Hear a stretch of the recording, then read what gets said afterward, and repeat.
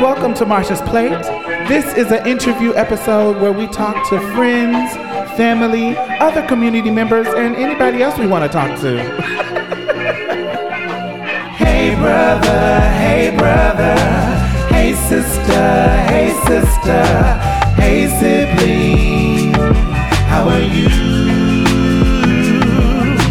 Hey brother, hey brother, hey sister, hey sibling, how are you? Hey, how you been doing? Just checking in today on you. And I have wanted this man on the show for a very, very long time, and we finally made time during this, that week between Christmas and and New Year's, but we really ain't got shit to do. Because motherfuckers is on break and motherfuckers is not calling you, motherfuckers is not emailing you, trying to get you to do underpaid work.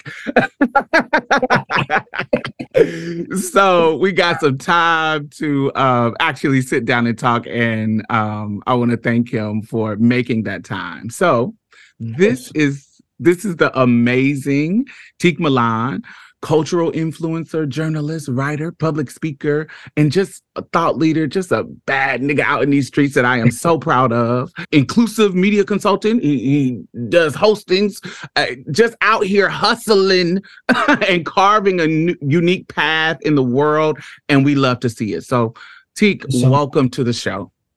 Thank you. And thank you so much for having me. I'm so happy to be here with you. And I'm so proud of you, the space you're taking up, the conversations you're having, just how you're out here not giving a fuck, okay? How it is, and creating community for us and space for us to really show our intellectual dexterity, to show how, beautiful and brilliant we are. You are a part of that. And so I appreciate you. And I'm so happy to be here. Oh, thank you.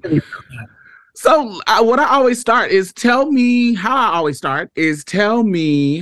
like, you're growing up, who was loving on you? Who was inspiring you as a little boy? Who was inspiring you as a little girl, as a little kid? However you identify when you were a kid, how, who was that unit? Growing up, it really was my family. And, and I'm glad you asked that, because I think oftentimes when we talk about our Black trans experience, or the trans experience in general, inclusive of our races, it's all about, the resilience and the strength and all of the struggles that we had growing up and, parents. And I did not have that. My trans experience was a love story. It really was. My family loves me. And they've loved me always. And they've always accepted me. And how can my family Black? We blickety black. You know what I'm saying? We're from Buffalo, New York. And anybody knows about Buffalo, the Rust Belt. We are working class, salt of the earth people. My mother was a nurse, God rest her soul. My father was a mechanic. Christian people, trans and gay, that wasn't anything that was a part of our everyday life or a part of our lexicon, but they loved me from the beginning. Even when they didn't understand me, they loved me. So growing up, it was my mother who was always there. It's my dad who's still around. I just talked to him earlier today. I have, I got 3 sisters. Oh, I have 4 sisters. I have a stepsister and I got a stepbrother. I have 16 nieces and nephews. I have a big, huge family who have loved up on me since the very beginning. And that has been so crucial to my success and my confidence in this world. And and that's why when I talk to people, when I go to these conferences, or if I'm in classrooms, I'm talking to parents, I tell them love is the answer. Whatever that is, love upon your trans kids and your trans family members and your queer people, because without that, it breaks us. And I've seen so many trans people and queer people who are broken, who are mentally ill, who are just, because of that lack of love, and I was able to, not to say that my life was perfect or that I'm perfect, because I'm in therapy. I got a lot of shit going on. We can get into that, but it comes from my foundation. My foundation was really rooted in love and Blackness and acceptance. And, and I'm here today because of it. Yeah. That resonates with me because, I when I think about my mom, who was my center, she always made me feel love. I did, even when there was some moments where even when I questioned it, she made sure to reassure me that this is what's going on and that I love you no matter what. Even if she vented some shit to somebody else and it got back to me, even if she had to let her shit out to somebody else. But when it came to in my face to me, how she engaged with me, she was very clear that I value being a good mother more than I value any homophobic feelings that I have, any transphobic feeling that I have. And so, yes, there are some parts of me that did not want this to happen. I had a dream of my firstborn son, but, but that's not how it worked out. So I got to get over that shit. And I want you to know that no matter what, I'm in your corner. And knowing that allowed me to become the person prepared for the life that I live now. Because I always had a home of love. And so if me being out here battling and suing and fighting for whatever rights that I needed to fight for as a trans person, I knew that I could go back to Coach and get that to my mom and say, hey, even through her addiction, even through everything else, I still had that home to go and talk to. Is your mother still alive? No, she passed away in 2022 or 2020. So I'm sorry to hear. I felt like I knew. I felt like I would see pictures of you, posting pictures of your mom and talk about your mom. But that's the thing. My mother died of cancer in 2014. But one thing that I know is that they prepared us to live in this world without them. Mm-hmm. Come on. The love that they gave us. That's to say, baby, when I'm gone, you're still going to be here. My mother used to say, I'm raising you to be better than me, but that's not what it was. You were raising me to be here without you, for us to thrive without them, and to take that love that they gave us and manifest that in our lives and be able to pass that on to our people, to our community, to our family. You know what I'm saying? So we are really blessed to have mamas who loved us even when they didn't get it. Yeah. So my mother's like, I don't understand this trans shit. I don't know what the fuck is going on with my child. But I bet you now one of y'all motherfuckers better not say nothing. That part. You know what I'm saying? And that's what it was. And and that's, we were really blessed to have that. So I'm glad that you had that. That's so important. So. Now, what I see in you and your father is something that I don't have. So I do not have a connection with my dad in that kind of way, even though he is a queer man. There is something about, even though there's something about my transness that he don't fuck with. And so, how's that? Okay, let's talk about that a little bit. Let's talk about you. Wait a minute.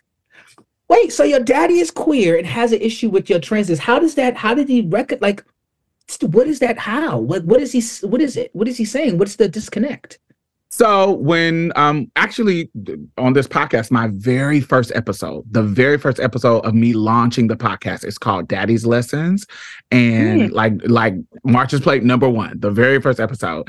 And I talk about me through Ancestry DNA, not finding him. I already knew him, but basically when you put your ancestry DNA in, anybody who has put their shit in there, they connect you with them. And so it confirmed to him that I was his child, even though he knew me and you get what I'm saying? Yeah. I think he expressed that there was some kind of maybe not situation in him. But it was strange because when he met me, he flew me to California. When I was like 11 and because my mother, because he was queer, and my mother was a homophobe, culturally Christian, because he was queer and she found out he was queer, she said, oh, I'm not having no faggot raising my son. Right. And so she pushed him out of my life, but it got to something. Many things happened. Go watch that show. But, but it was revealed and he flew me to California for a summer and we got cool. Yeah. So years later, when I was like 21, my mom went to prison, and in that moment, it was me and my younger brother. And so I was old enough to get custody of my brother. And my father was like, hey, I don't think you should do that. I don't think you should take custody of your brother. I took responsibility of some kids. What I want you to do is come to California with me. He's an overachiever, has 3 degrees, law degree from Berkeley, bioengineering degree from Southern California, business degree from some other place. So very overachiever type dude. So he came to me with this proposal that, hey, you come to California, I'll take care of you. Cause I'm like 22. He was like, I'll take care of you. You get in school, I'll pay for it. And you just come. And he started to ramble about this fantasy of him and me pumping through the city as this elite as this elite father-son duo of successful queerness, and it's just this whole fantasy that he had. He says, you just don't do this fucking woman shit. Leave this woman shit alone. For him. Right. This is what I want you to do. If you come here, you don't have to worry about nothing. Don't take the responsibility. And I say two things to him is I am all my brother has, and I can't leave him. That's number one. So I have to do that. And number two, my transness is the only thing that I feel in my life I have control over. And that is me. That is authentically me. And this is who I am. So I can't just throw this away. This is not going to happen. And because that was my response to him, he said, oh, well, I can't fuck with you. That's fucked up. I'm sorry that happened. And you know, this parents be so people suck. They do. Suck. You know, because it's like when you have a child, you know, my father told me when I came out to him, he said, you know, you are going to tell me who you are. It's not my job to tell you who you are. You're going to tell me who you are, but I'm going to teach you how to be in this world. I'm going to teach you about honesty and integrity and all of those things. And that's just such a beautiful thing when we have kids or we have people in this world, we can't put our own projections and our own definitions onto them and then just leave them like that because they're not they're not, they're not being who we want them to be. They're not satisfying this fantasy of who we're supposed to be. That's wild. So tell me, how does that relationship with him inform your manhood? You know, my relationship with my dad, you know, I would say this. My father is a very gentle guy, you know. He's very masculine, you know. He ain't no soft dude, but he's gentle. I've never heard him raise his voice. He's never yelled at me. I've never known him to be violent. I know he's a Vietnam vet and he's done what he's had to do, but I've seen his masculinity grow in a way that is gentle and is quiet and strong.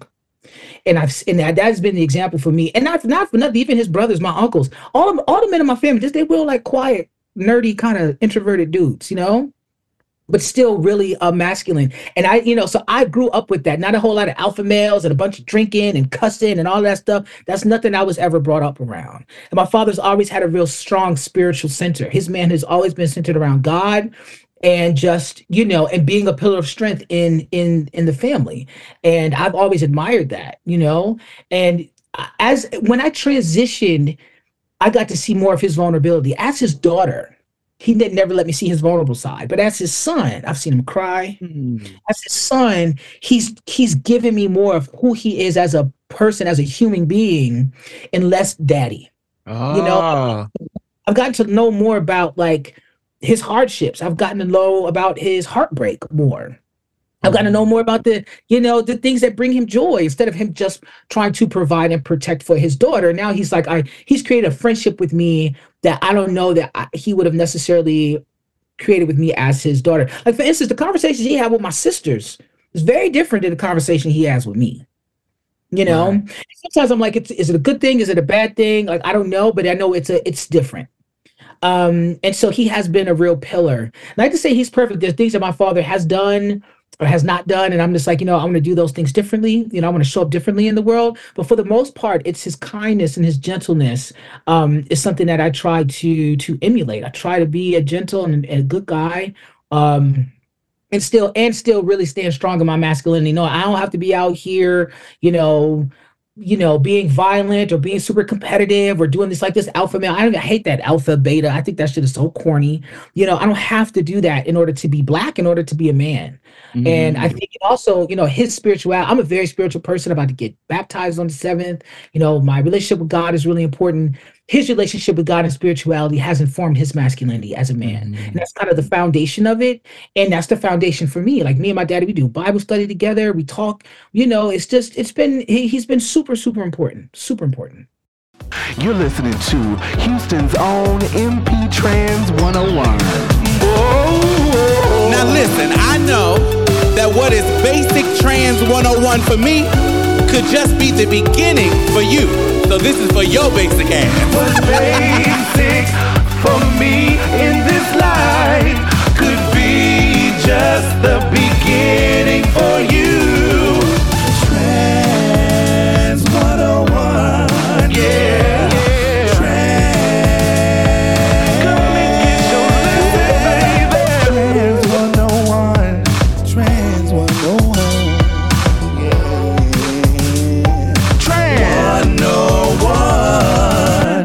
So let's talk about the transgender agenda. A lot of times when we hear agenda, it's used in a negative context. However, despite what other people think about our community, our agenda is pretty clear. Let me lay it out for you. Our agenda is to be inclusive and stop discrimination. Our agenda is bodily sovereignty, having the supreme power over your own body. And the choices that you make with that body, having the right to exist on this earth in that body. That through line, that bodily autonomy, that body sovereignty, that is where you will find a connection, a relatability to the trans experience if you actually want one. We want to bolster equity across gender. We want to make more room in the gender conversation for people who live outside of the norms, which also makes more room for people who live within them. Investment in the trans agenda is not just an investment in us as trans people, it's an investment in you and your freedom as well. We want you to have more empathy and foresight into experiences that are different than yours, so that you are not constantly blind to when you are impacting somebody else's liberation, when you are suppressing someone else's liberation, when you are working against our liberation. Our meaning us and them, me and you, we. And I know this is Trans 101, but it shouldn't be this hard for you to know that you should have empathy for people and you should see people's humanity. It shouldn't be that hard for you to know that there shouldn't be a genocide against Palestinians. It shouldn't be that hard for you to see the disparity in Black maternity and the mortality rates because of that disparity is a problem that we need to fix together. All these empty buildings and houses that are not occupied, and we have all these people who are unhoused. It's not hard to see that that is a problem that we need to fix. And it's also not hard to see that the people who are against all of these problems that I'm talking about, that we are all being oppressed by some of the same exact people, the same exact group, the same exact religions, the same exact whatever. We literally see the people who are fighting against this type of liberation. We actually see who is speaking against taking care of other humans, who don't care about other humans. There are some other elements of the transgender agenda, the trans agenda, that I would love for you to take the time to explore. I have put a link in the bottom or in our show notes. Check it out. Come back and tell me what you took from it. Let me know what you learned. Yeah. Link in the show notes. This has been a Trans 101.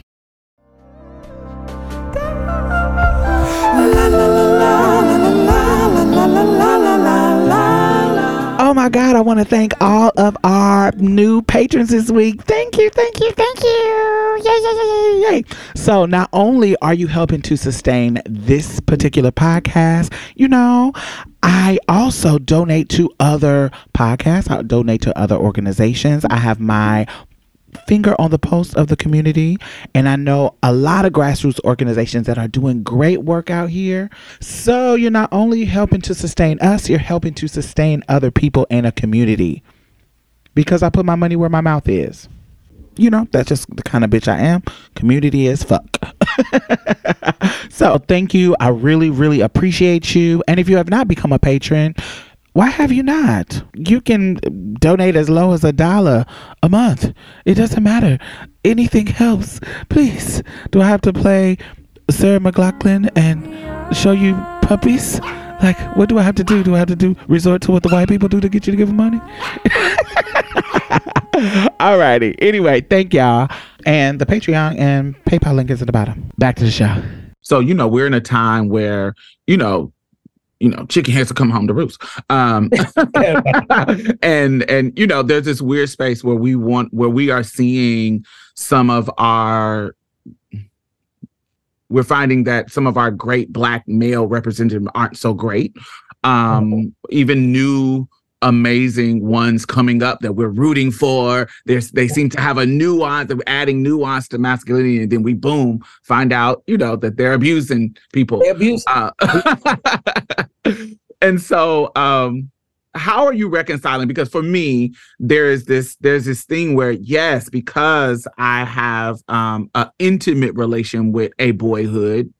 I have an intimate relation with being, with my brothers, and being in space with Black men, and that I love, that I see doing amazing things, and wanting them to succeed, but also wanting them to dismantle some of the things that are innately in them because of our culture.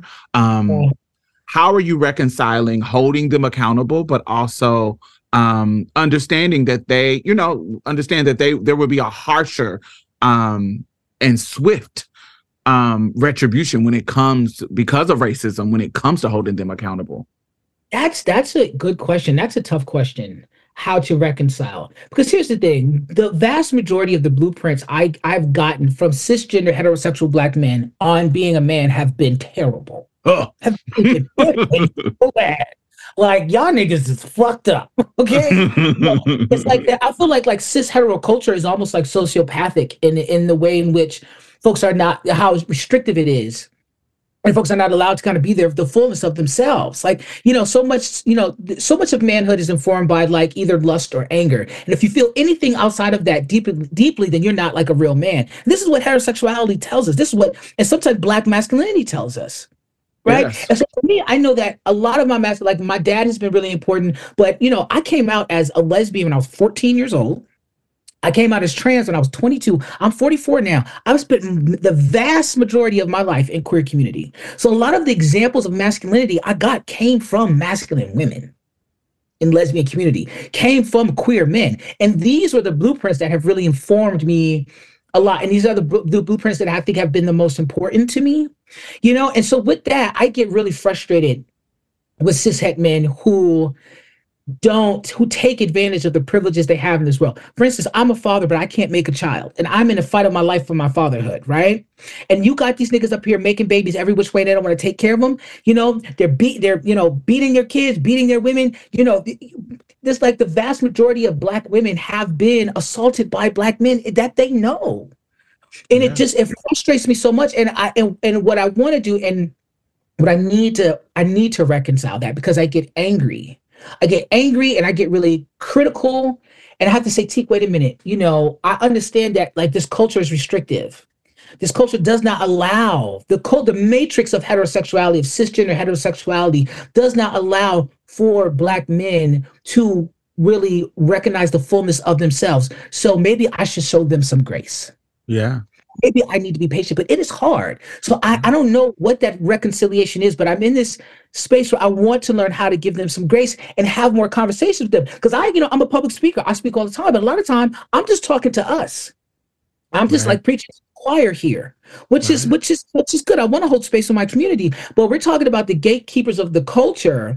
We're talking about kind of that access of power that has an effect on all of us. It's about having these conversations with cisgender heterosexual folks, because I believe as queer and trans people, we are the blueprint to a better future. Yes. We are the blueprint to freedom. We are self-determination, and they don't have it.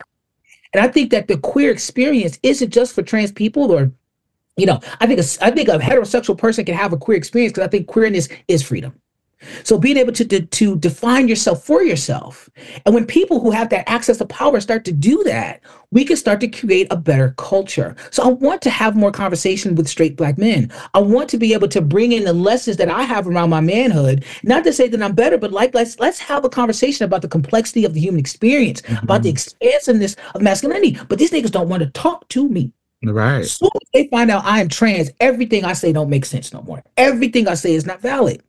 Yeah. And that's why I be like, fuck them. Yes. But we can't be like that. We can't, because, or maybe we can. I don't know. But I think that for me, I'm still trying to find, how do I have these conversations? And not saying that I'm better than you, but I am different from you. And there is a place where I have freedom that you don't. There's a place where I'm not afraid where you are. Yeah. And maybe we can have this conversation, So it is hard to reconcile that, but I am trying. I'm trying to think about how to have these gentle conversations to kind of, instead of calling them out, kind of just pull you in, like, brother, listen, you hurt. You're hurt. That's why you don't know how to handle your emotions. That's why y'all get so funny. Everything, this, how on social media has been going around like all this list of everything that a man can't do. And we talk about it in jest, right? We talk about it genuinely, but that's some real shit. If you break them down, yeah. Yeah, if you break them down, that's some real shit. And that's a horrible, I couldn't imagine living in a culture that says, I can't cry, I can't like the color pink, I can't do this, I can't hug my friend, I can't, I don't know, eat a banana. What the hell are y'all doing over there? Everything is gay. Everything is gay. You know what's gay? Being gay. Being gay. You know what makes you gay? Liking a person with the same body parts that identify the same as you. Yeah, that's gay. That's gay. Oh, a nigga with another penis, that's gay, nigga. That's it. That's the criteria. Hey, it ain't gay. So I do think about that a lot, because I do think, again, I think that we are a blueprint to a better future. And I think that we can have, and I want us to not be, as Black queer people, to not be so siloed in our conversations, because I think our conversations are so brilliant and so poignant. And I wish our cishet brothers and sisters would give us more space to talk to us and create more community with us. I really do. But they're too busy. It is hard, and they're too busy gatekeeping our gender I just, even, the mirror reflection of that is when cis women is telling me, you can't have a baby, you can't But sis, I have so much more to offer you, because you just said, there's a freedom that I was raised with because of my boyhood that can teach you something. That's right. That's right. I feel the same way. Like, I had a girlhood. Like, I'm a 44-year-old man, but I was a 10-year-old girl. I was a 15-year-old girl who had a period. Who remembers? Period. Who remembers that shit? I know what it's like to be sexually assaulted. I know what it's like to walk down the street and feel like you're prey just because of the skin you're in. I know what it's like to create sisterhood. Yes. I know what it's like. And those things have informed me and fortified me as a man. And there's something valuable there. Yeah. And if they would just get out of their own heads, get out of your own shit and just be open. But the thing is, to do that is for them to for us to be able, for them to get out of their own heads means they have to confront the ways in which they have been harmed or hurt, because at some point everybody has been told they weren't man enough, or they weren't woman enough, or they weren't in some kind of way somebody has been hurt or betrayed, or just just destroyed because of something in their gender. But we as queer people, we see that, and then we say, okay, well, that's happened, but we're not going to be how we're supposed to be. We're going to be how we really are. Despite all of that, despite the threat of death, despite losing everybody in this world that we thought that we loved, there's a place in which we can have those conversations, and you can find the freedom in your gender and who you are. And I wish that we could have those conversations, but it's not. I mean, I think the pendulum is swinging maybe a little bit. I don't know. I mean, do you think? What do you think? I think so, but I also think that there has to be.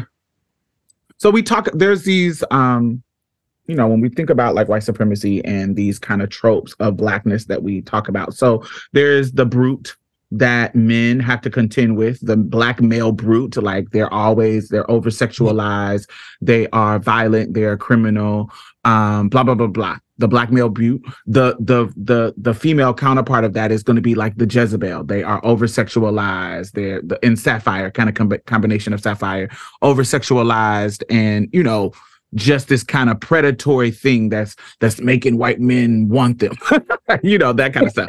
And so, but there is some, when it comes, because of those things, we can and how we have dissected, and so many people have talked about those things in academia and in our hoods, and those things that are uniquely against us. Yeah. When we confront some of the dark sides of our own community, we're not talking about from the white gaze, from our own community, when we see the brutish behavior from Black men, when we see the Jezebel, unsafe Jezebel behaviors of a woman, when we see those toxic things, a lot of times we have to understand we got to divest. Freedom to be sexually free, freedom to be protecting ourselves, all that kind of stuff. That we gotta, what am I trying to say? Like, we have to understand that we cannot look at those things from the white gaze when it comes to us dismantling the harm that we do with each other.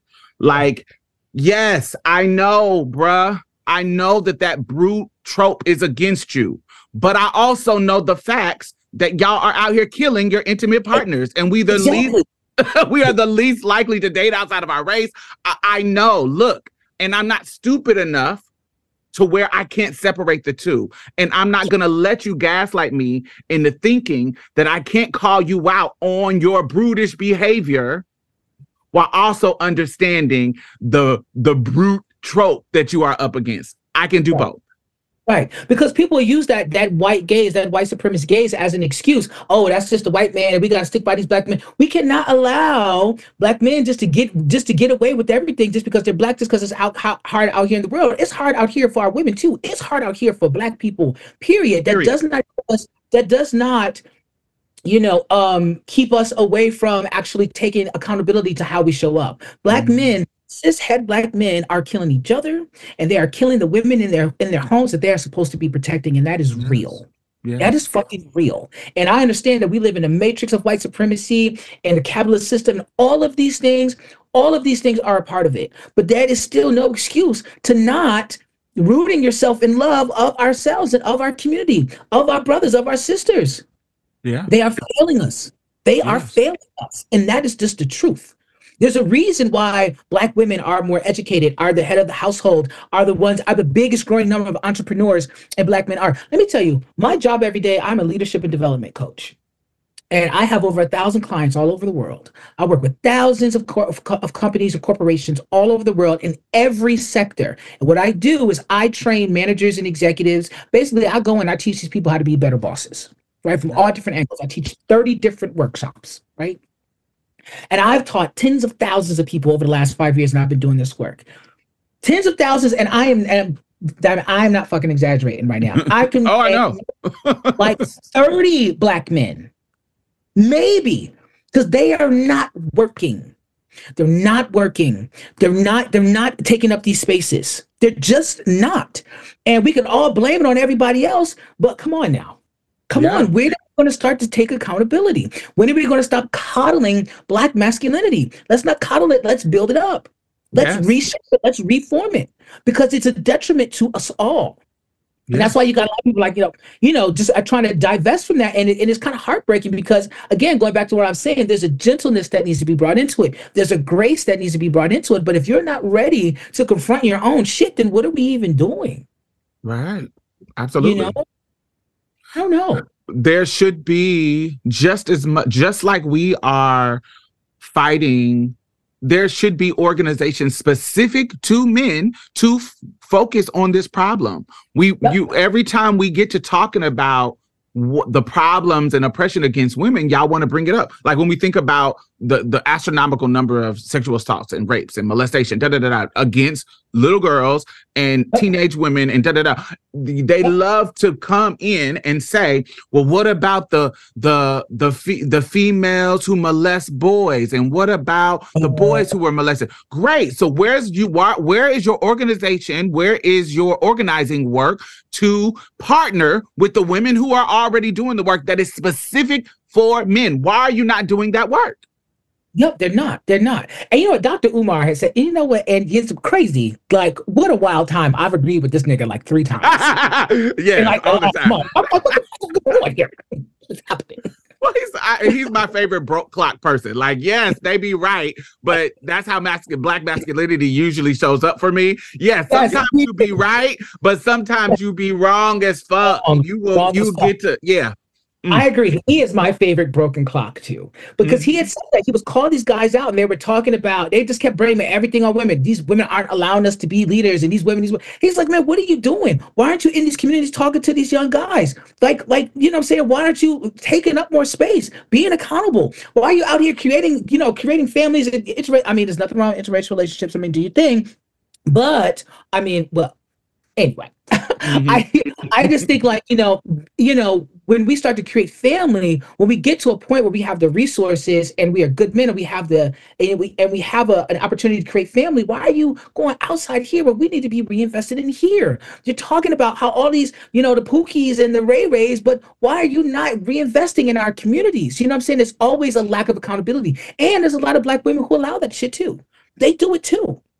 I've seen it in my own family. I've seen it with my friends who got sons who act all kinds of whatever the fuck, and they got every kind of excuse, you know. And that's that whole idea where you love your sons and raise your daughters. You know what I'm saying?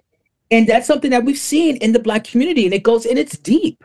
And we have to start breaking those down, and breaking that down. And the people who are starting to break that down is us. It's the queers. Yes, and you are, and understand when we talk about Black women who are aligning with that kind of toxic masculinity or that culture.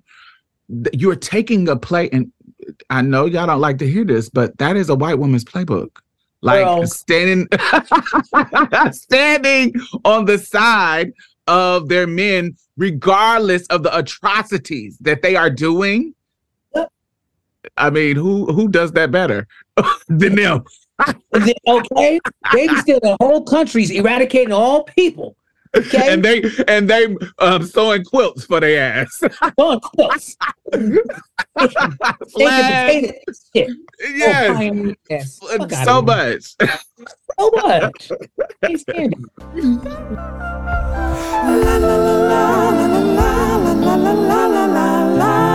We are the same age. I'm 2 years younger than you. So we come from an era. You know, we come from an era where this visibility was not existent. We come from an era of time where, you know, in the 90s, we did not have trans people on TV, trans people doing workshops, trans people teaching companies to be better bosses. We just did not have whatever we have now. Nowhere near it. And so seeing this rise in trans visibility, seeing this, you know, first of all, you are one of my favorite trans voices that has emerged in this decade that we have in this past 15 years. How has this rise impacted you and your connection to community? How has this impacted me? I mean, you know, that's a good question. I mean, the impact is great. I mean, career-wise, it's been great. You know, I think, you know, I've been able to, you know, make a career out of me being a very public-facing trans person, and being a good talker has helped me in my career, which has just helped me in my life, which is great. And I've been able to have an impact. I've met so many young people. I think, you know, I think the work that has really had the most impact on me is my work with queer youth. You know, like, I've got to do all kinds of like high profile shit with celebrities and all of these things, but it was working at the Bronx Community Pride Center, you know, with these young kids. And some of them now are grown, like India Moore. India Moore was one of my babies. You know, she's a coming to the Pride Center. You know what I'm saying? Like so many of them who I've got Gia, Gia Love, Bronx Community Pride Center, young, just coming in, just at the beginning of the transition. I haven't even started yet. And I've got to watch them. And I'd like to think I've had a part. I played a part in their success by being there when they were so young and giving them refuge and giving them a safe place. And that's been probably some of my most important work, working with Black queer kids who, particularly in the Bronx, the Bronx is the poorest borough in New York City. And it is the home to the most Black queer people in New York City. Right. Mm-hmm. So those things are going hand in hand. So, these kids were coming in and we had this building that was just dirty. I mean, there was rats. It was hood. But these babies came in there and they loved each other. And they would make costumes out of whatever the fuck they could. And we'd have balls and we'd have conversations and we'd laugh together. We'd cry together and sometimes we fight, but it was the brilliance and the love from them that has really filled me up to this day. And I haven't seen it replicated. Not at these award shows, not at these big highfalutin things that I get to do, not around all of these, these newly famous queer people. None of that compares to the love and the brilliance and the resilience of these kids. So I think having this visibility has allowed me to have an impact on our kids. And that's been the biggest thing. But, the visibility, I don't know. Maybe we could talk a little about this. I don't know. Because I feel like I've seen there be Black trans people, not just Black folks, but let's talk about Black people because the white folks, whatever. Black trans folks who come into this space wanting to be famous instead of wanting to really have an impact, or using the queer work, doing like this kind of advocacy work as a stepping stone to what they really want to do, and not really, and I've seen that happen multiple times with multiple different people. Of course, I ain't gonna name no names, but we can, whatever. You can gather whomever you want, right? Who can fit into that mold. Because it's multiple. It ain't just one. It's many. Multiple. You know what I'm saying? And so that can be a bit frustrating, that people are just taking the visibility and exploiting it. But I also try, but again, I try to have like a multivariate lens to this, right? I try to give it some grace because the other question is like, well, how are Black queer people getting their resources? What are the other stepping stones to their dreams? What other ways in which are they valid? And, are they, what I'm saying? Is it just through exploiting these spaces? It's hard. It's a new avenue. We even, younger, there was we were hustling, trying to do whatever we could to get ahead. Now with the visibility, we're just seeing it play out on social media. We're seeing it play out on TV. We're seeing it play out in these new avenues because of sensationalism, because of tokenism, because of these things and people trying to get ratings and trying to get more clicks and more views. It has become a part of the hustle that is new. That I think just evolved, because there was a hustle when we were younger. This is the part of the hustle that we've always had. Okay. That's how I think about it. Yeah, it just when we think, yes, it's just for me, it feels like, because when I was younger, and I didn't grow up in a big city like New York, but I grew up in Indianapolis, and in there, how people were trying to get seen, because everybody want to be validated and seen. Everybody wants that. And so how people were getting validated and seen at the time, it wasn't on TV. It was to be at the local fashion show that they never had trans people in, to be at to go to the skating rink and be at the popular spot where all the straight people were at, because we, values this heteronormativity, and we wanted to be just regular girls or regular boys, and, and be that thing. And so it just looked different. It looked, being in the school play in our city, we had this talent show called the Guy Black Talent Show. He was like the popular radio jockey of our city, and he had a talent show every year. So getting on the stage and doing whatever talent you had, that was oh, at least I can get some validation because I do know how to sing, because I do know how to rap, because I do know how to dance. StarQuest, we had a dance competition called StarQuest every year, and being able to get in part of that. So us just trying to be a part of community, the hustle in that just looks different because now we have access to television. We have access to outside of the Jerry Springers out. Cause even that, remember Jerry Springer, people will go on that show just to be on TV. They will make up a storyline for you. It would be totally. I know a couple people who went on Ricky Lake. Yes. The whole shit. Jenny Jones, Ricky Lake, all that shit was people. I just want to get some kind of shine and get some kind of visibility. Yeah, that makes sense. Now you put it like that, that makes sense. Yeah, it is a part of our hustle. But it's also like, let's do that hustle, but then, let's not lose sight of how we can still be in solidarity. Let's make sure we're still giving back. What that looks different for all of us. Are we asking them to make that community connection this is where it gets scary for me because, I think about this a lot when it comes to, like protecting people like Sexy Red, Sukiana. Yeah. How far do we expect them to think about community when I'm just trying to take care of my family and I'm just trying to, how that nuance, that balance of how far do we need them to take that? That's a good question. I think it's up to the individual. Like, find out how you can take it. Like, for me, I don't do as much public-facing stuff anymore. I don't do a whole lot of big community things, right? As much. I still do my consulting. I do a lot of stuff behind the scenes because that's, at my age, I've been doing this shit for 20 years. So I'm gonna pass on the baton. There's some young kids who are coming up who got that vigor. They ain't jaded. You know what I'm saying? That comes. Okay, that's done. I got time for all this mess, and I still mentor, and I have a few young people, and I was, sort of young people, but I have people in my life who I mentor, who I really pour into. So that's what I do. So finding out what you can do and just do it. You ain't got to be on the front lines. You don't have to do all the organizing. You don't have to show up for every protest, for everything. You don't have to be in every organization, but do something. And even if it's just taking a person under your wing, even if it's just like, just creating a little community. And with, you got a few your trans friends, your queer friends that you just pour into. Just do what you can with what you got, and don't ever lose sight of that. That's my thing, and that starts to shift. It does shift as we get older. It shifts as our careers change. It shifts as our family dynamics change. It shifts, but never lose sight of impacting our community. Never lose sight, because we are all we got. We really are. We are all we got. The visibility.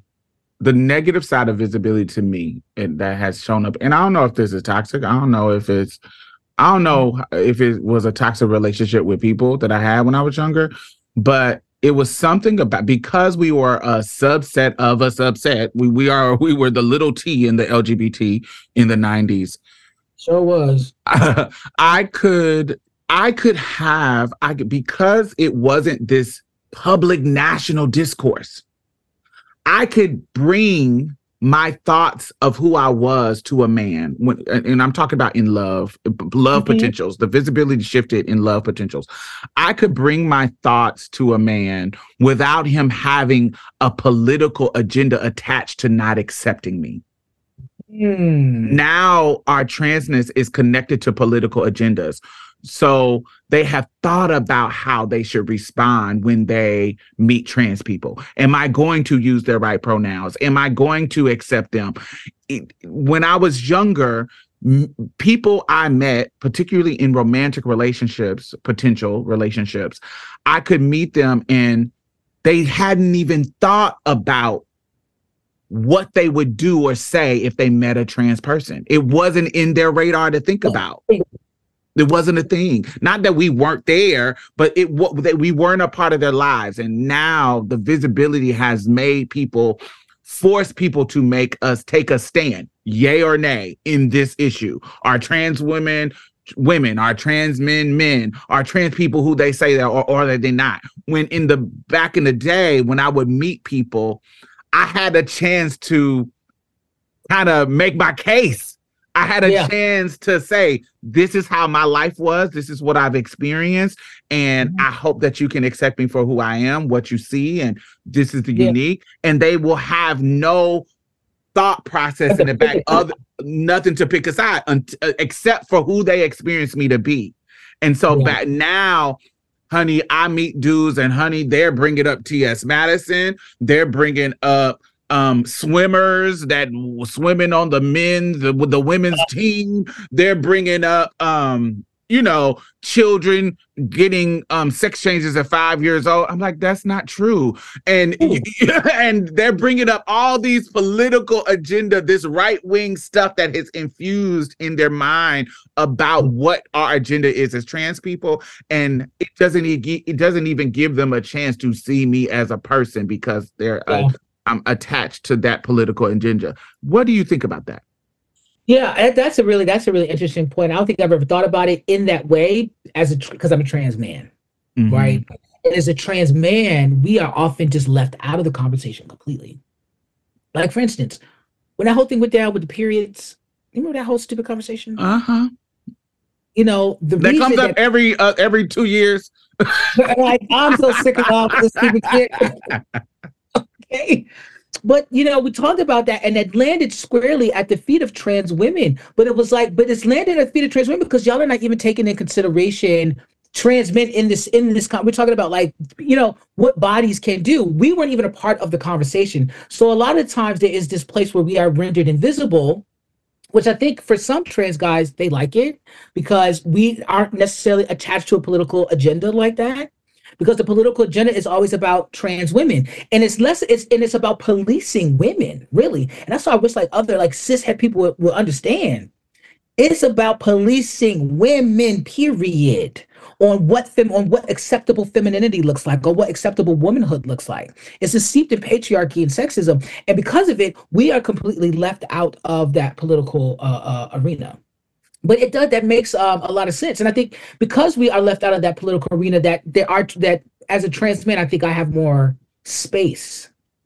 No one's policing me. And in the love conversation, y'all niggas is always partnered. Always. And I tell you what, I ain't never had a problem with you know what I'm saying? That ain't never been an issue. Always, but let me tell you, every woman I have been with has done something transphobic or said something transphobic, even though they love me. Every last one. They get mad and call me a bitch, get mad and want to put man in quotes, get mad and tell me this. Oh, every time. I'm not immune to it. Immune to it. You know what I'm saying? But there is less policing.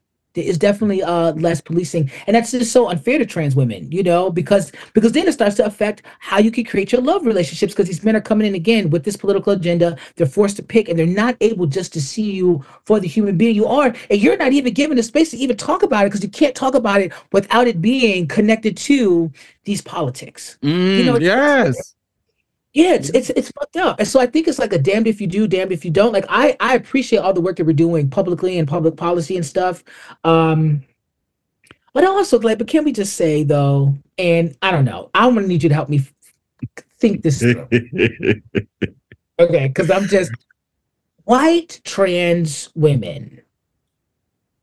And there are some white trans women I love. Shout out to y'all. Okay, what am I saying? Okay, Diamond, help me. Come on. We are currently in a viral moment where this is relevant. So, okay.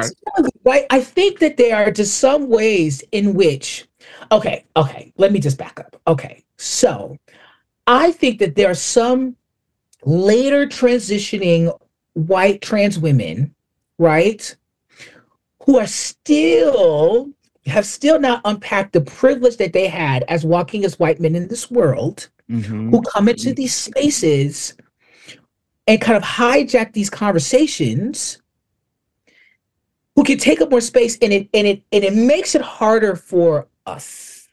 Mm-hmm. Do you know what I'm trying to say? Yes, I know exactly. But it's similar to the nuance that we have with Black men. That's just what it is. Black trans men too. Black trans men too. Yes. There is a nuance that you come from as a Black trans man there's some nuance that you go into privilege. When you become a man, you go into privilege and you can actually benefit from the invisibility. You That's can right. actually not be held accountable for not you. A lot of y'all will say, hey, why are y'all invisibilizing me? But then go with your cisgender woman and have a house and not actually come to community events. We have things for you and you don't come to it. I know many trans men who are like, nope, I'm invisible. And I love it. And they oscillate between the two. Like when I need some resources, ooh, why are y'all not giving me resources? But when I don't, I want this invisibility. I think that white trans women, that's similar to that nuance where, yes, you got this privilege that you need to unpack. Absolutely. But also, there's a nuance to white trans women that they are women and we treat them differently, especially if they pass or not. This scenario that we just had with the Delta worker. Did you see that? I saw it, and I saw it. I didn't see the trans woman who I don't know who she was. She's an actress. She's an actress. So I didn't really have an opinion because I just wanted to see what was going on because I have seen white trans women who, I don't like this idea of passing, but who, are not assumed to be cisgender because of how they're privileged, right? Which is fine. But to like antagonize people in these spaces, I don't know. Don't get me in trouble. No. I'll say, I agree. I'm okay with trouble. So let me tell you something. Yes, there are ways that white trans women can go into their Karen bag. Yes. There are ways that they can go into their Karen bag, but there is also, your whiteness does not protect you always from transphobia. Right. And I know some clocky trans women who people clock that are trans women, and they will be mean to them, misgender them, and be shady to them, and make it seem like, oh, this crazy tranny want to be called she, this crazy tranny with a deep voice, this crazy tranny that looks like a man that I can't tell is a trans person. And let me tell you something about this pronoun stuff and this, oh my God, you are so sensitive. When we can tell that listen, the people who are under these microaggressions, we are the most adept to knowing when it is a microaggression. Right. If you are not Black, you may not be adept as us to pick up on racial microaggressions. If you are not gay, you may not be adept enough to pick up on gay microaggressions.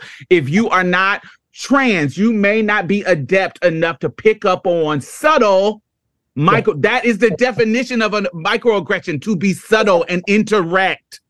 That's right. So I can tell when you are misgendering me on purpose and on accident, even if it's subtle. That's it. Yeah. Don't think that I cannot. And so there are moments when in this particular video where this person is just calling out that you're misgendering me. And while you may not be doing it intentional, the one that you're coming in after another person has already did it. I'm already frustrated. And now you're doing it to me again. And so you can't be like, well, you need to, your voice, listen to your voice. I don't give a fuck about my voice. I don't give a fuck if I'm not passing. If I tell you I'm trans, and you're not a fucking transphobe, you should automatically just say, oh, I apologize. That wasn't my intention. You should not go into threats to kick me out of the fucking airport when I'm just calling out that I'm uncomfortable with you misgendering me, whether you can tell or not. Oh, I couldn't tell. We can tell when you it's an accident. Motherfuckers know what they look like. And so, yeah, I know when I'm clocky or if I got some stubble on my face or if I got motherfuckers know. And so if you say, I apologize, I made a mistake, blah, blah, blah, blah, and move on and correct yourself, it will not be a problem. We're not sensitive in that sense, but we know when you fucking being shady. We know when you do it. And a white trans woman, we have seen viral moments like this where a white trans woman who doesn't have the right voice, who doesn't have the right look. Yeah. And I hate that feel like I'm defending white anybody, but I know that nuance. I've seen it. And you're not about to gaslight me to think that they're not experiencing transphobia because of their whiteness. Yes. They can be Karens. They can be white racists. They can do their own racial microaggressions. They can do all of the homophobic microaggressions. They can do all of these things, but we can hold two things at once. We can hold that people can be shady to them. Cisgender people can be transphobic to them and do it subtly and directly and indirectly and do these things. And we can acknowledge that. And we can also acknowledge that they hold a different space than if they were a Black trans person. They're going to get a little bit more attention, or they're going to get a little bit more outrage from the community, because just like we talked about Black men before, we can hold those things at the same time. Yeah, you're absolutely right. That makes a lot of sense. And I've seen that. I've seen these moments where a white trans woman will be going to seek out that misgender. You're trying to seek this out as a way of showing, and it's don't fucking do that. I seen this woman and white trans woman, and the guy was like, I don't know. He's like, I'm sorry, I don't know. What do you want me to say? And she was just going off on Buddy. And Buddy was like, I don't know. What do you want me to say? And she said, well, do I look like a woman or a man? He said, you look like a man. And she just got all upset. And it's like, what the fuck you asking that? He already apologized. He asked you what pronoun to use. Just do it. Like, why are you chasing after these moments? Yeah. And that's the thing that has bothered me in the community that I've seen, particularly when it comes to some white trans folks, kind of chasing after moment instead of it's going to happen organically. Yeah, it's going to happen, and when it happens, just to let it ride. I get misgendered on the phone all the time. I don't care, because if I got to call customer service, I'm already pissed. Okay, they'd be like, Miss Milan, yes, what? Just do what the fuck you got to do and give me my money back. You know what I'm saying? But just trying to chase those moments. But yeah, I don't know. There's a lot. There's a lot to unpack. It's a nuance. It's a lot to unpack, and we are the experts at it. Yes, and we are the experts at it, and we can talk through it, and we can talk about it. And this is why you fucking need us, people, so we can explain to you how these things work, because we are the experts at it. So I want to go back to this love thing. Yeah, let's go back to this love thing, because you have had some love rises and falls in public. Publicly. What are some of the reoccurring pitfalls that you see in trans masculines' experience of love? I definitely have seen, and experienced when, the love is, the height is everything, the respect is there, and then when it's falling down, honey, this person who was so in your corner turns into one of the transphobes that you experience. And so what are some of those nuances? Yeah, that's how my ex-wife, I think I can't speak for all trans men, but I think it can resonate. For me, when it comes to the women that I've chosen and how I've been in relationships, what I'm starting to understand now, because I'm in therapy, shout out to my therapist, I have really operated from a place of insecurity and fear.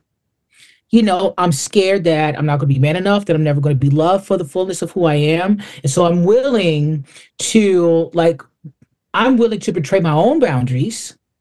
I'm willing to really do whatever it is to make this woman know that I'm worthy of her love, to be man enough. I've done that a lot, and I've done that to my own detriment.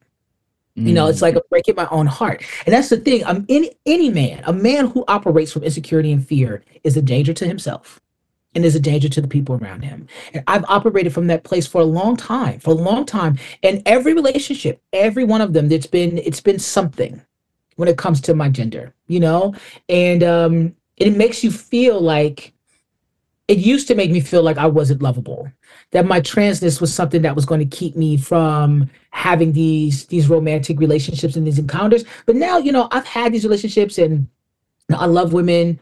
I've only dated cis women. I'm open to trans girls. I just haven't. I did hit on a trans girl one time. I ain't gonna say her name.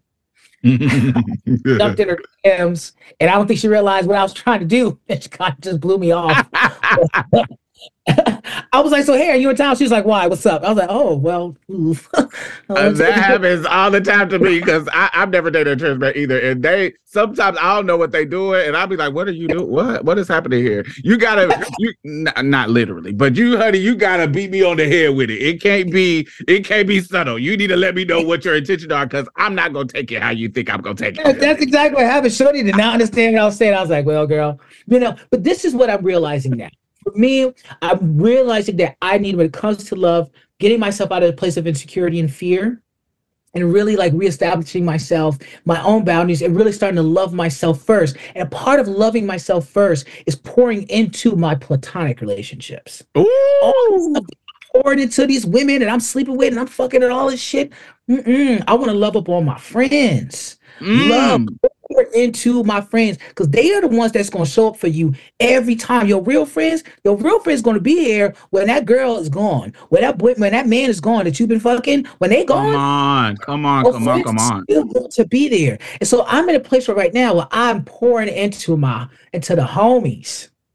And it feels really good. And it's coming back and it's reciprocating into me and it's pouring back into me. So then when I am ready to go back into that romantic space, I have been filled up and I've been built up by the homies around me. So that's what I'm doing right now. I'm just pouring into those platonic relationships because we put way too much emphasis on our romantic relationships. And that's a heterosexual thing.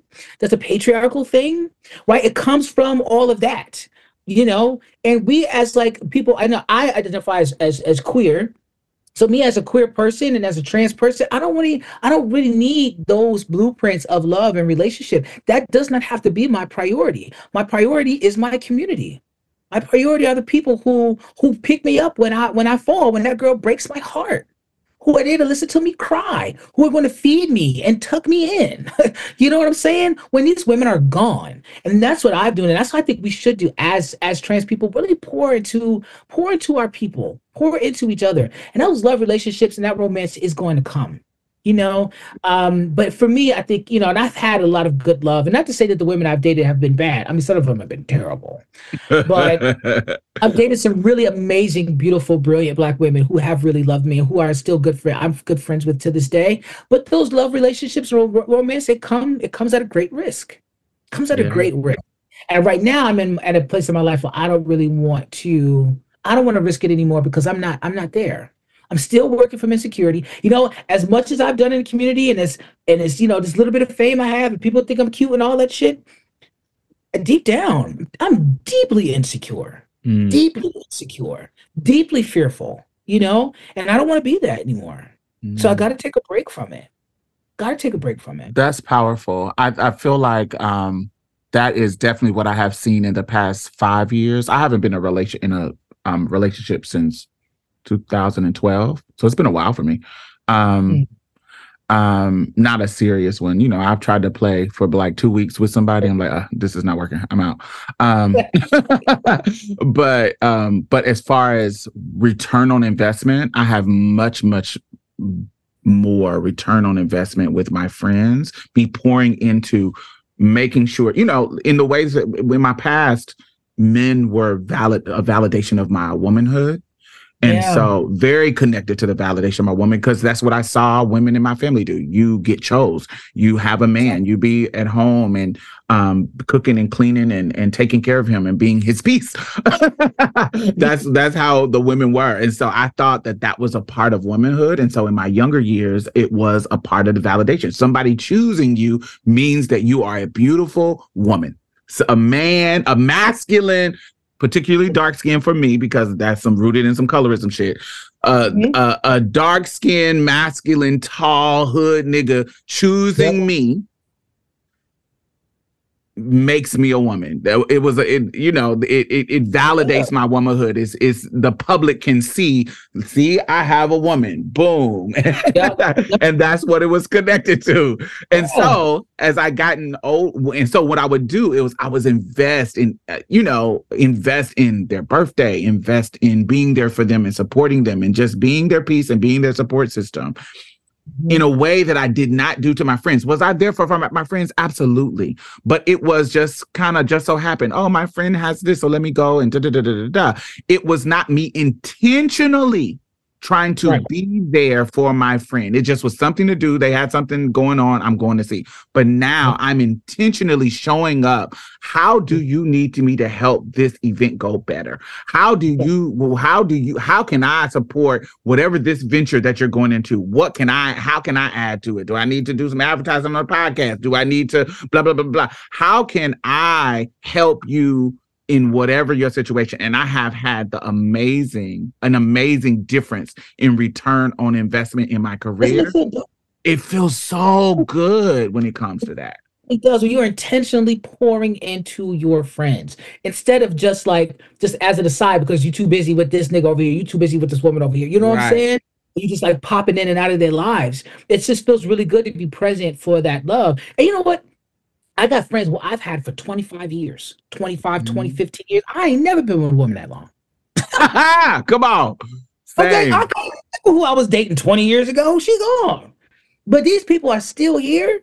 Well, okay, I'm going to take a beat here and I'm going to pour into y'all. I'm going to pour into you. I'm going to show up for you and I'm going to let that love fill me up. And, I'm a human. If I want to, get off a little bit, there ain't nothing, we could just.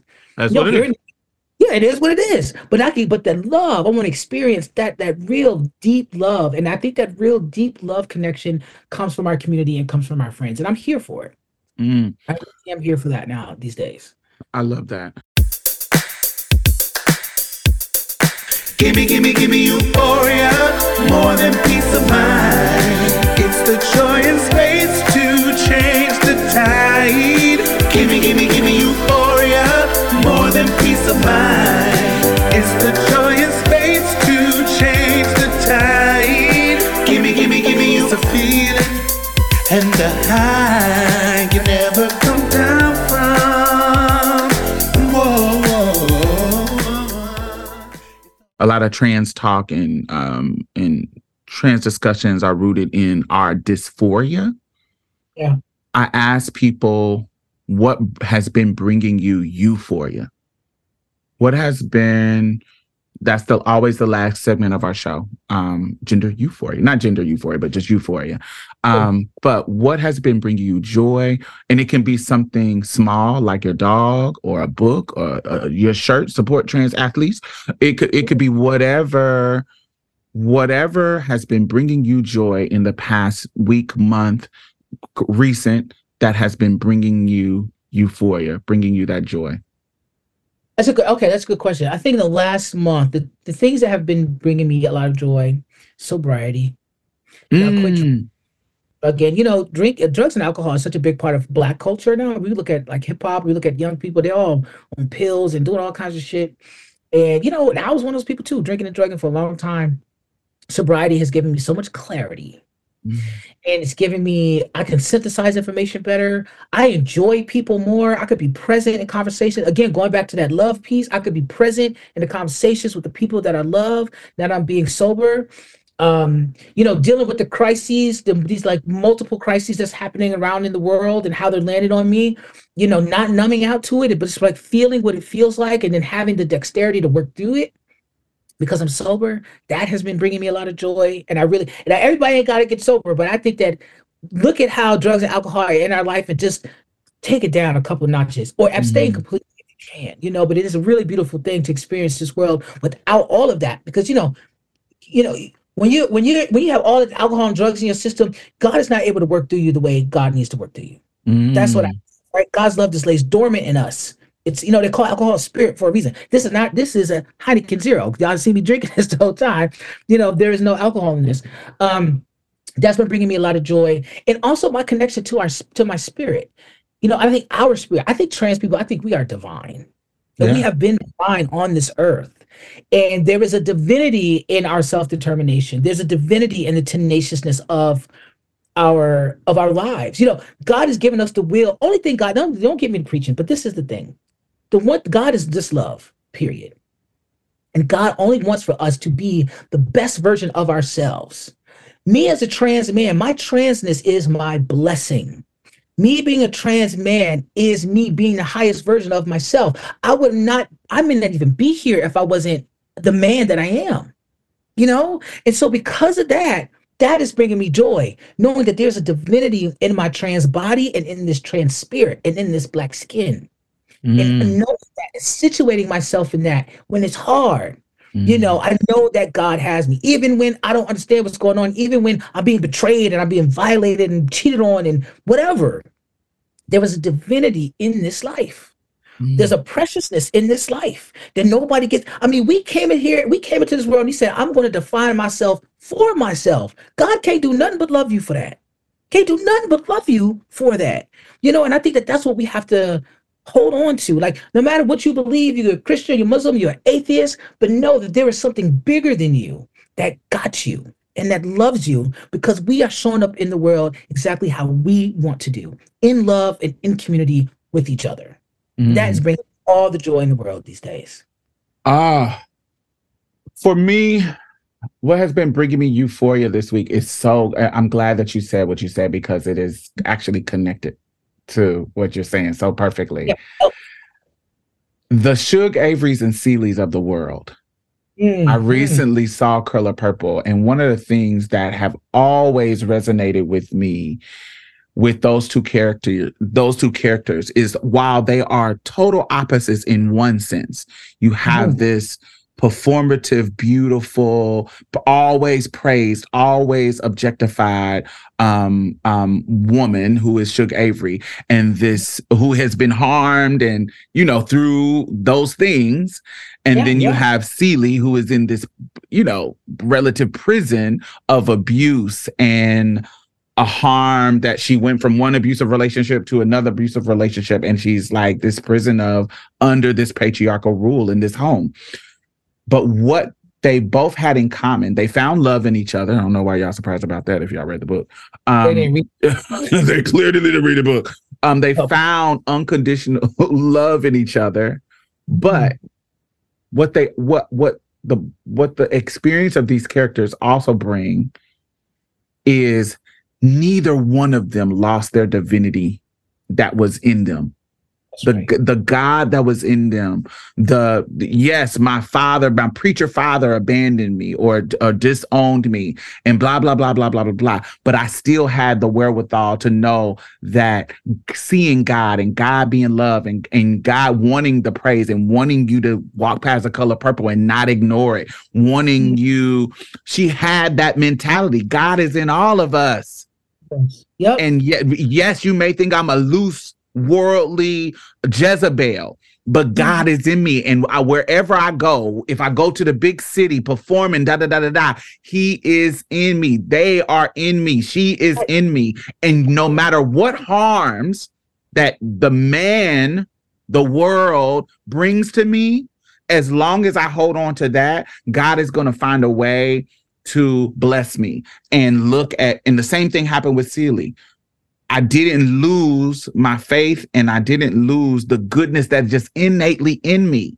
And when the world around me seemed dark, even though it took a long time, and we can, critique that, but it comes. I get my family. I get this. I get Suge. I get freedom. It just comes. I get Sophia. And so that divinity within those two characters brought me joy. It has always brought me joy, from Alice Walker's book to the 1985 movie to the new version, which was joyous because it was a musical and it took kind of the edge off the trauma of it. But I see it. Yes, it took because it's a musical. Yes, it was good. People keep saying it, because I think a lot of people didn't realize it was going to be a musical. Like, what do y'all not read? Y'all niggas ain't read it. It's a musical. What the fuck? Yes, it takes the trauma, the heaviness. It's the themes, but it takes the heaviness, because when they get to jumping in songs, in relevant songs, it takes it out of you being emotional about the experience in a way that the old movie did and the book did. It's really a focus on the joy and the triumph and the inner workings of what's going on with Celie and the relationship. They explore the queer relationship of Celie and Suge a little bit more, so much so that it was beautiful. Beautiful relationship the two of them had. Yes, and even so much so that when I went to see it, some parents walked out with their children. That's. I didn't read the book. Clearly, and it wasn't no sexual. They kissed. There was there was that part Yes. in the movie. Yes. So I was like, what? And it wasn't like they were fucking, but they really did it a very tasteful way of showing through song, through, same way they did in that 1985 where, there was kisses, there was blah, blah, blah, but it wasn't like, ooh, I'm fingering you. People get caught up on the sex part, but it's the love through like through all of that hardship. These two women found love through that hardship, and you take the kiss away. There are so many Black women who find love through that hardship. Yes, and there's a depth there, and there is an intimacy there, and sometimes it manifests physically, and oftentimes it doesn't. Like this Let It Rock. Like, why are you walking out the theater? Like, grow up. Talk about it. Use it as a springboard to have the conversation. So that's what has been bringing me euphoria this week. I love that. Tiq, I want you to know that I love you. You are one of my favorite trans people in the world, favorite men in the world. You are. Yes. I'm a FaceTime me. Let's talk. And I want to thank you for joining me on the show, and make sure y'all follow Tiq. Tell them where they can find you. I'm on Instagram at the Mr. Milan, and you can find me on Facebook at Tiq Milan. That's still my main platforms. Find me. I post fun stuff. Thank you.